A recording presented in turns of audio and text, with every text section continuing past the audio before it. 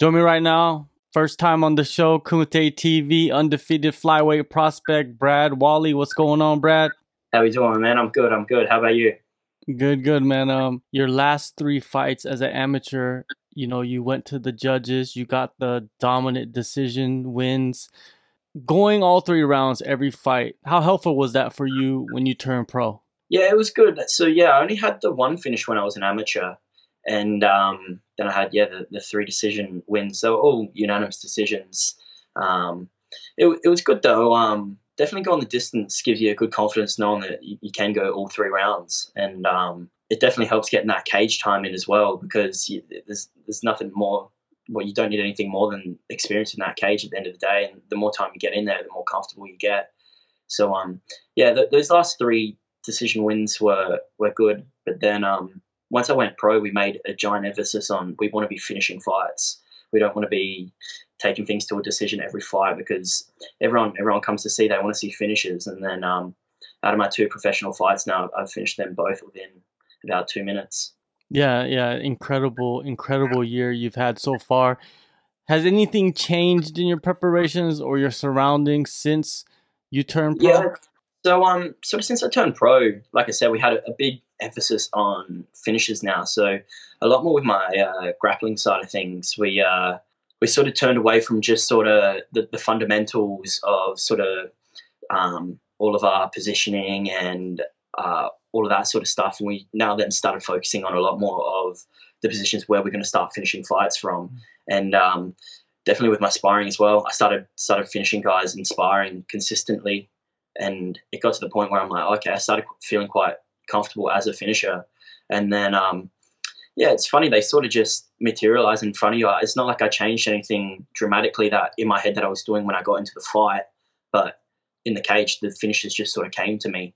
Well, now you got DFC 9 coming up. You're facing Ryan Robertson, a multi-promotional champion, a veteran of in the region. How did this fight come together? Yeah, so with this fight here, we had my first two professional fights there, and I fought two guys so I believe the first guy had only had maybe two professional fights, and the next guy I fought, Matt Seddon, I believe he had about 40 odd striking fights. So I knew that he was coming in with a lot more experience, and I wanted to, sort of go up against someone that's got a fair bit more experience. And then sort of same thing with Ryan now as well. Sort of the first two fights I've sort of finished quite early, and it's getting to the point now where I want to get a bit more. Hopefully, we'll get a bit more cage time in this one. I believe with this guy, I think he's had 15 professional fights. I think he's going to have seen many things that I'm going to have to throw at him, and I think it's going to be quite a good back and forth between me and him. Yeah, me too. I believe that also. It's going to be a great fight. I think it's probably the fight to watch on the next card. I don't want to, rain on anybody else's parade that's on the lineup, but I'm just saying. Now with Ryan, what is his breakdown? What is your breakdown of his skill set? Yeah, it was funny. So we were looking at a few guys when we were coming up to this last fight about who to fight, and Ryan was one that I definitely suggested as well. And the way I described Ryan was his. There was a few other guys we were looking at, and they were quite technical to the point strikers and grapplers, and they did everything that you should be doing. And then the way I sort of described Ryan was he does everything just a bit different. He's very unorthodox in his grappling. He's quite scrambly. He's quite he's willing to give up a position to get the submission. And even with his striking, he's very unorthodox with his striking. But by the looks of it, he does not. You must fancy his chin because he puts his hands down and he'll wave his head out in front of you. And yeah, he's quite an unorthodox fighter. Yeah, his record is very misleading if nobody knows I agree. who he is. If you don't know who he is and if you've never seen him fight, his record is very misleading because he Yes. is a guy, like you said, he will try to take the submission, before he tries to get the dominant position. He'll put his chin out there. It's, when you look at the fighters that you fought so far, you're kind of like going up in levels, and this guy is another level for you, right? Some people might think it's too fast, but do you feel like this is like the perfect matchup for you at this moment? I believe this is the perfect matchup for me right now. I think my skills line up with just about anyone in the top 10 right now. And I think with Ryan, sort of, I didn't expect to be where I am in the ranking now. Like, I believe I'm sitting number 7 in the rankings. I thought I was going to be way lower, and I expected to do a lot slower climb to the top 10. But so with those two fights, it sort of really bumped me into the top 10, where I sort of expected to be sitting in the rankings about where Ryan was. So naturally, this is sort of where I wanted to be fighting next. And yeah, I think me and Ryan are going to have a great fight. I think technically I match up great against him. I feel that, yeah, I don't think we're moving too fast at all. Has Diamondback talked to you about introducing a flyweight title? I feel like there is a lot of good flyweights out there in Australia that can fight for the title. Have they talked to you about that?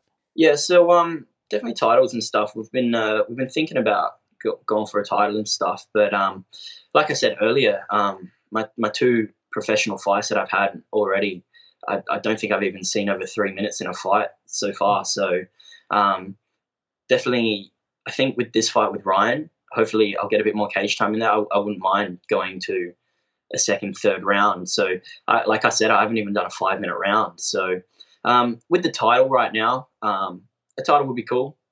I'd like to have a belt. I definitely think within another fight or two, would definitely look at going for a title. But going straight into it, because that would be a 5x5er, I definitely want to get a bit more cage time in there before I necessarily jump up and try to go for a 25-minute fight. Coming up throughout the years, or who are the coaches that have been the most pivotal for you to blend everything together and become the fighter you are right now? Yeah, well, I've pretty much only had my two coaches. Yeah, so Craig Ike is the man that's been with me since day one. He's my striking coach, but he was sort of doing a bit of everything for me right at the start. And like I said, yeah, been with him since day one. He's been a great coach, mentor. He's been great to me. And then obviously my other coach, Matt Jones from ISO Health, he yeah, God, like I think he's only been my coach for about a year or so now. But my God, he's definitely probably been one of the most influential people in my life, let alone my career. So yeah, massive props to Matt Jones and Craig Ike. They're the two that are really behind me the whole way. Off air, you're telling me about how you've had the introduction of many training partners that are around your size and how beneficial they have been. Talk about those guys and how beneficial they have been for you to, build your skill set. Yeah, I've been, like I was saying, yeah, off air, it's I've sort of been blessed with a lot of training partners that are my own size. Like sort of at the start of my career, I didn't have too many flyweights that I had to train with, but now I'm sort of yeah, I'm spoiled for choice with training partners at the moment. We've got two boys that joined the team. God, I don't even know how long ago it was now, but they're two Muay Thai Australian champions, Daniel and Mitch Schultz. They've been absolutely so helpful to me. They've developed my striking so much, and to be able to spar with boys like that with my striking, if I can hold my own against those in the striking department, then I can't see too many other flyweights in Australia being able to take it to me there. And when those boys finally decide to get into that cage, it's going to be chaos in the flyweight division. And then we've got my other boy Ray Lawley. He black belt in jiu-jitsu now. He is an absolute beast grappler, and so let alone just between those three, I've got pretty much everything you need right there. And then I'm very, very lucky with a few other training partners that are about my size as well, that are fantastic grapplers, and a few other good strikers. So between all of them, I've got a fantastic camp of training partners. Flyweights in Australia, there's a lot of guys coming up right now. I'm pretty sure you have your eye on all of them. But who is maybe one of the guys that you would like to face in the future? Someone like Shannon Ross, Stuart Nichols, maybe Steve Erceg. Are those all on your radar? Are those names? Definitely, I'd love to take on absolutely every one of those guys. I think the fight that gets me most excited would probably be Sean Gaethje. I reckon I think me and Sean Gaethje have quite a similar style, and I think me and him going up against each other would just be two immovable forces smashing into each other. And I think we would have an absolute back and forth war. I think that would be a great fight one day. looking at your career and moving up, advancing in your career, when you look at the UFC, a lot of people that's their goal, but the flyweight division seems kind of unstable at the moment. Now you got a lot of guys going over to one championship. I know recently one of the boys from Adelaide, the Spartan, man, the name is not coming. Antonio Caruso. Yeah, Antonio Caruso. He just signed with one championship. I know he's not a flyweight, but it kind of gives you some hope that, hey, they are looking at the Australian scene. You as a flyweight, you got Demetrius Johnson out there. You got so many flyweights out there that are competing. Do you see that place as somewhere you can go later on and compete with those guys? Yeah, definitely. I think ONE FC is definitely an option. Personally, my end goal would be the UFC. That's what I've got my eyes on. I'd love to. I just look at that as the pinnacle of MMA. But yeah, not to take anything away from ONE FC. I definitely, if the opportunity arises, then yeah, I think they've got a great flyweight division there. They've got, yeah. Obviously, you're seeing some of the fights that Demetrius Johnson is having over there. He's having some of his toughest fights yet. So they've definitely got some world class fighters over there, and yeah, maybe one day we'll even look at that as well. Yeah, he just won the flyweight Grand Prix today, actually. Oh, he did win it. I hadn't seen the results. There we go. Yeah. Well, look at him go. I'm going to have to go back and watch that fight. Wow.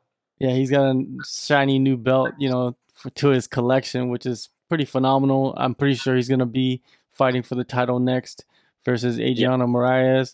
And it just shows you that you can fight anywhere, man. It doesn't mean that you could only focus on one place. Of course, there's some goals that you have, but hey, there's many options out there for the flyweights. Before all that, November 3rd, Diamondback Fighting Championship 9. It's going to be great, man. Adelaide. Good luck on the fight, Brad, and good luck on the future. Thank you for your time. Cheers, brother. Thank you for having me.